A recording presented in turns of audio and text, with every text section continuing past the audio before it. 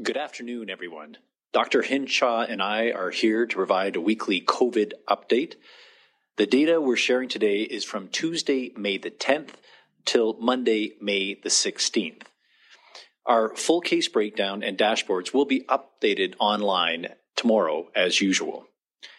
There are more signs over the past week that we're putting the BA2 wave behind us. Our average PCR test positivity rate is about 20% as compared to 23% last week and 25.9% the week before. This is the third week in a row that we've seen dropping positivity rates, which means there's less viral transmission in Alberta. Our wastewater surveillance program is showing the same thing. The levels in most centers are declining or fluctuating at levels well below the BA1 peak. A number of sites are at quite low levels, like Airdrie, Brooks, Drumheller, Edson, and Grand Prairie.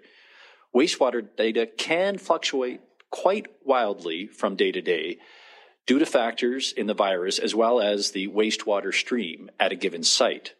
Some centers are showing a wide range of variation, but are continuing to trend down, like Lethbridge.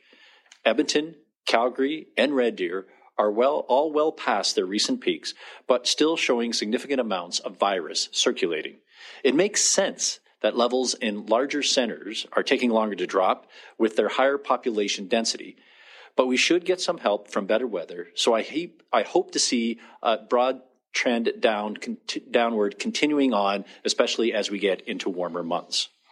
I'm also pleased to report that the total number of admitted patients in our hospitals with COVID dropped slightly again over the past week, and the number in ICU was flat, as it has been for several weeks. We recently increased the number of permanent ICU beds from 173 to 192, and the total number of patients has been well within that number over the past few weeks. In fact, it's been under 160 for the past few days. AHS has filled 250 positions to staff those first 19 new ICU beds. This is out of the 50 that we funded in Budget 2022. That's a real step forward for our entire healthcare system as a whole. The healthcare workforce is under pressure in Alberta and across the entire country, but we're building up that workforce, even as the pandemic continues to cause strain in some areas. Overall, the data shows we're getting past the BA2 wave, and that's good news. It's a relief for all of us, and particularly for people who work in our hospitals. It means fewer admissions, fewer blocked beds, and fewer staff off sick. But pressure on the system still is high, with the major hospitals in Edmonton and Calgary well over 90% occupancy and a few over 100%. Emergency departments and EMS are under strain, in particular due to high call volumes and delays in offloading. Delays that happen because some of the hospitals are full, particularly in their emergency departments, and Emerge just can't take the next patient as quickly as they would wish to. There are a number of reasons for the surge in patients. We've been in a global health crisis for 2 years, and every province is facing the same kinds of pressures for the same range of reasons. But regardless, it's clear that more than ever, we need to add capacity to our entire healthcare system, including our EMS system. Budget 22 included $64 million in new funding to put more ambulance on the streets and add air ambulance capacity as well. I also appointed a committee to assess EMS processes and the resources that we have in the system, and I am looking forward to the interim report from this Alberta EMS Provincial Advisory Committee, which should be ready by the end of the month. We'll look at more actions we can take right away based on their recommendations and also work towards longer-term solutions later this year. In the meantime, the pressure on the system is a reminder that we need to keep looking for ways to protect people and keep serious cases of COVID-19 out of our hospitals. Now, we recently expanded access to the antiviral drug Paxlovid. However, it's a treatment that must be taken early on in a COVID-19 infection and may have side effects of its own. But it's effective at keeping at-risk Albertans with COVID-19 from developing more serious illnesses. And of course, vaccination remains the best and easiest way to avoid severe illness and outcomes. As I and Dr. Hinshaw have said many times, getting your booster doses is important to ensure a high level of protection against severe outcomes. That is why we encourage all Albertans to get every dose that you're eligible for. So please call today to make an appointment or visit one of the clinics that take walk-ins. And with that, thank you, and I now invite Dr. Hinshaw to give her update. Thank you, Minister, and good afternoon, everyone. Turning to today's update, between Tuesday, May 10th and Monday, May 16th, our PCR test positivity rate ranged from 17.5 to 22.5%, with an average of 19.9% for the week. As the Minister mentioned, the average number of people in hospital with COVID-19 has decreased from last week. Over the past week, there has been a daily average of around 1,190 people with COVID-19 in hospital, including around 39 in the ICU. Sadly, between May 10th and May 15th, that is last Tuesday to this Sunday, 55 deaths related to COVID-19 were reported to Alberta Health, which is an average of approximately 9 per day. Tomorrow, we will be reporting deaths over the previous week in total. It is important to remember that each of these numbers represents the loss of a person who leaves behind grieving family and friends. My sympathies are with the loved ones of these Albertans and with anyone who has recently lost someone they cared about, no matter the cause. It's hard to see numbers such as these due to a virus that has upended all of our lives and is still prevalent despite our collective efforts to put it in the past. These are the most severe outcomes of infection and the last impacts to fall as a wave recedes. What we've seen in previous waves is that leading indicators, such as the number of new cases and lab positivity, are typically the first numbers to fall when the virus is on the wane. Changes in these early indicators are then followed by lagging indicators such as hospitalization numbers. Deaths are usually one of the last indicators to fall. This is why these high numbers of deaths that we have seen in the past weeks, as well as this week, is not unexpected, although it is a tragic reminder of the severe impacts of this virus. This is a late indicator showing the impact of the BA2 surge. As we're seeing positivity and hospitalizations begin to decline consistently, we should expect to see the same thing in the number of deaths very soon. Having said that, and as the Minister just referenced, we must remember that COVID will remain with us. We should expect it to return, especially when we get to colder months in the fall and the start of the season when we traditionally see a rise in respiratory viruses. Viruses like COVID-19 and influenza do still pose a serious risk to many people, which is why it's important to stay up to date on vaccinations and get all doses that you're eligible for. It's important to have as many layers of protection as possible to guard against severe outcomes, not only for ourselves, but for those who are most vulnerable among us. We must also be honest with ourselves and consider our own vulnerabilities, not just our physical health, but our mental health as well. These past few years have been very hard on everyone. Just like COVID-19, mental health issues do not discriminate based on age or circumstance. Many Albertans worked tirelessly and valiantly to maintain a sense of normal during what was a very abnormal time, but the last 2 years have taken a heavy toll. While many people have made it through the height of the pandemic physically, it is important to acknowledge the impact we have experienced to our mental health. I encourage you to make time to prioritize your own mental health. If you need someone to talk to, please call 211. Someone will always be on the other end of the line, 24 hours a day, 7 days a week.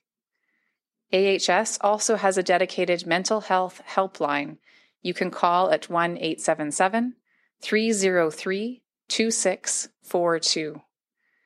In addition to specialized supports, treatment, and resources, we can all take steps to promote mental wellness.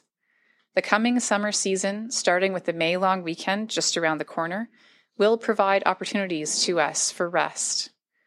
This could be camping, a long walk outside, a gathering with good friends or family, or even cheering on your favorite Alberta-based hockey team. The important thing is to make a plan to do something that restores you. Just as we have spent a lot of time making sure we are physically healthy, it's time to safeguard and look after our mental health as well. Thank you, and we're happy to take questions. Thanks, Dr. Hinshaw. No one here in the room in Edmonton, but a couple on the line. So, operator, will go to the first caller, please.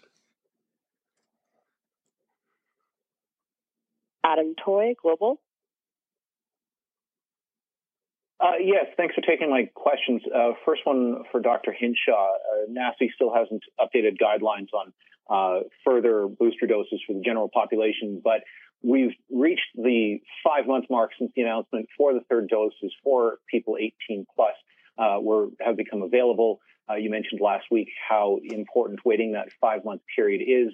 I'm wondering if you can share any timeline for expanded availability for fourth doses for Albertans now that we've reached that 5-month mark since the announcement, as well as since some provinces like Saskatchewan have also expanded eligibility.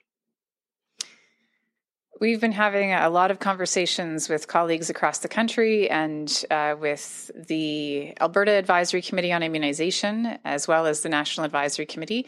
It's important to remember that vaccines, like any other intervention that we can offer either to prevent or treat an illness, are interventions that we have to think about how to use most effectively.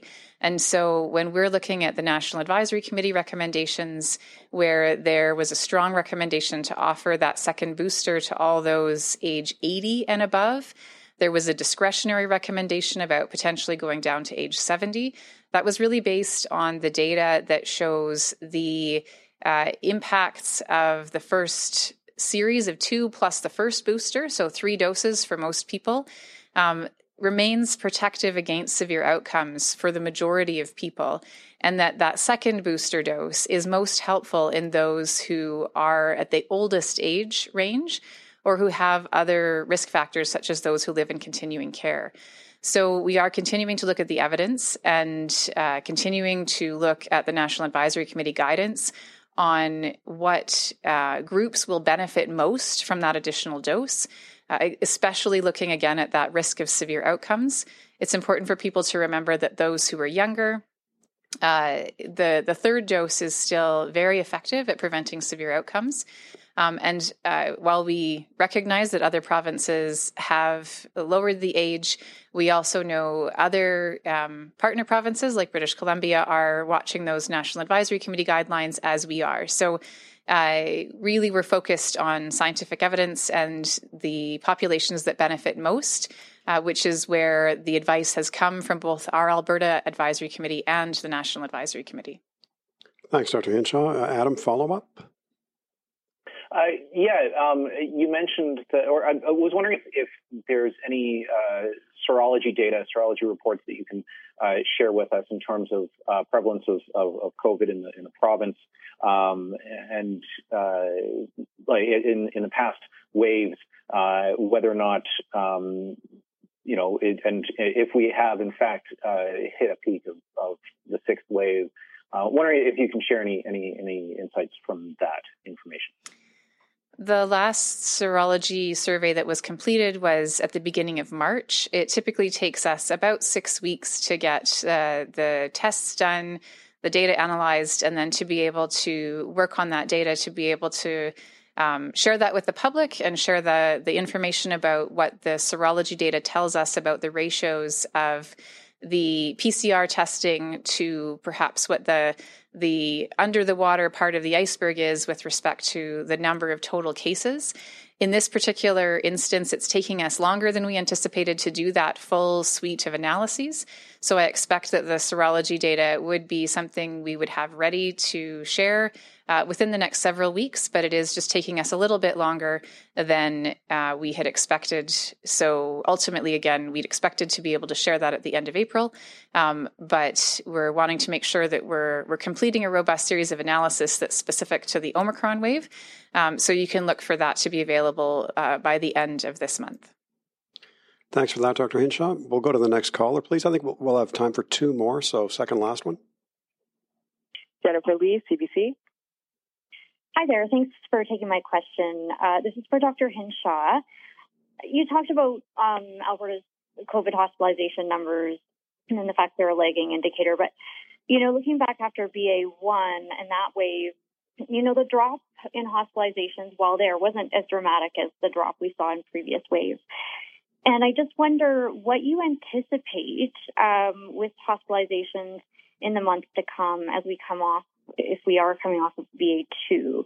Do you anticipate they'll still remain higher than what we've seen in the past?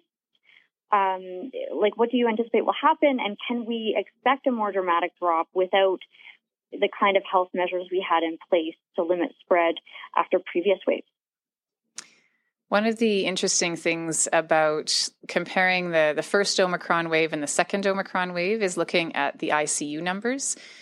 So while the overall hospitalization numbers haven't declined as dramatically, we did see more of a drop in the ICU numbers. One of the things that we've been talking about with colleagues across the country is how do we most accurately give the public a sense of what the COVID impact is on hospitals, because we know that there is a portion of the hospitalization numbers that are people who are admitted to hospitals for other reasons. So we do share that information on our weekly updates, the percentage of those who are admitted where COVID is an incidental finding and not related to their hospitalization.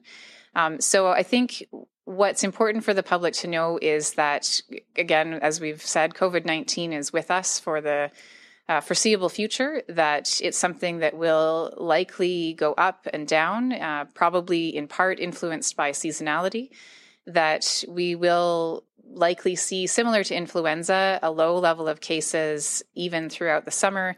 We would expect that we would see more cases in the fall and winter in our respiratory season, but that we're still in that transition period where we haven't quite reached what we would expect the kind of normalized state to be. So I would expect in the next several months we will see a decline in hospitalizations with COVID, but they will remain at a lower level. I don't expect they would get down to zero anytime soon, and that we would see a surge again, certainly in the fall, is most likely. Thanks, Dr. Hinshaw. Jen, a follow-up? Yeah, I do. Thanks. I'm wondering, Dr. Hinshaw, if you can provide an update on the situation with severe acute hepatitis cases in children. Have any further possible cases been identified since you announced this last week? Have any been confirmed? Can you just give us an update on sort of where those investigations are at? Sure. We've been working with clinical colleagues and also working with partners at the national level and other provinces and territories. The two cases that I spoke about last week, after further conversation with the Public Health Agency of Canada and with local clinicians, do meet the probable case definition, which means that at this time there's no clear explainable cause of the hepatitis. And so, again, those particular cases, the clinical condition hasn't changed at all, but the initial set of investigations has ruled out the most common causes of hepatitis. We are working to make sure that the reporting process is clear. So this is obviously something that's still new. It's something that we're wanting to make sure that our clinical colleagues understand who to report to. So there may be additional cases as we work to clarify those reporting connections. But at this time, we have the two probable cases in Alberta. Thanks for that, Dr. Hinshaw. We'll take one more caller, please. Catherine Grigowski, Alberta Today. Hi, thanks for taking my question. So if somebody has had one or two shots of AstraZeneca and then their third dose of mRNA, is that third dose still considered effective? Will they need to get boosters? We know that there are many people in this circumstance who may have received either a single dose or a full series of AstraZeneca and then may have received one or two doses of an mRNA vaccine last summer. So they would be beyond that 5 months from their third or fourth dose, depending on, again, whether they they received a full AstraZeneca series and then a full mRNA series. We have brought that specific question to our Alberta Advisory Committee to assess the need for offering additional doses to those individuals, since they have had what would be considered to be a booster dose in those circumstances. At this time, our advisory committee has recommended that we consider the final dose to be their booster dose. It is something that we continue to discuss with them and look at emerging evidence, just with respect to considering how long the protection against severe outcomes would last. So if anything changes on that front, we will, of course, let Albertans know. But at this time, we are following the recommendations of our advisory committee with respect to that specific population. Thanks, Dr. Hinshaw. Catherine, follow-up? Yeah, on a different topic, you had mentioned the importance of mental health and, doing all those activities we enjoy, camping on the long weekend or watching a hockey game. I'm wondering, with hospitals in Edmonton and Calgary, some of them above 100% capacity, how concerned are you about a surge or the ability to get care when long weekends there tend to be things like impaired driving or incidents that land people in hospital? What would be your advice for staying out of hospital, I guess? Yeah, it's a great point, and we do often see long weekends, especially the beginning of our summer season, as times where injuries do potentially go up. I think one of the most important things to remember is that it's never appropriate to mix alcohol or cannabis with other activities like driving or operating any kind of motor vehicle. That's extremely dangerous and certainly not just a potential cause for injury in the person who's operating the vehicle, but the people who may be around them, either passengers or in other vehicles. So I would say that anyone who's making plans to be outdoors, especially if it involves using, either driving or using a recreational vehicle of some kind, to make plans to ensure that the driver is somebody who's not using those substances. It's also important to take basic safety precautions, having a backup plan, making sure that any of the activities that people are participating in, they're comfortable with, familiar with, have the safety gear, and are able to get supports. For example, not going hiking in unfamiliar areas if you don't have a safety plan or a backup plan. So just really using the basic safety precautions, making sure that any kind of impairing substances aren't used with motor vehicles, making sure that kids, for example, are well supervised. We know that younger kids can unfortunately be injured if they're doing activities and not supervised. So those are all the kinds of things that we would always recommend, but particularly on a long weekend, making sure that as we all get back outside and back into activities that we enjoy, that we're doing so safely. Thanks for that, Dr. Hinshaw. We'll wrap up there. See you again next week. And since they're the very last words of the day, go Oilers.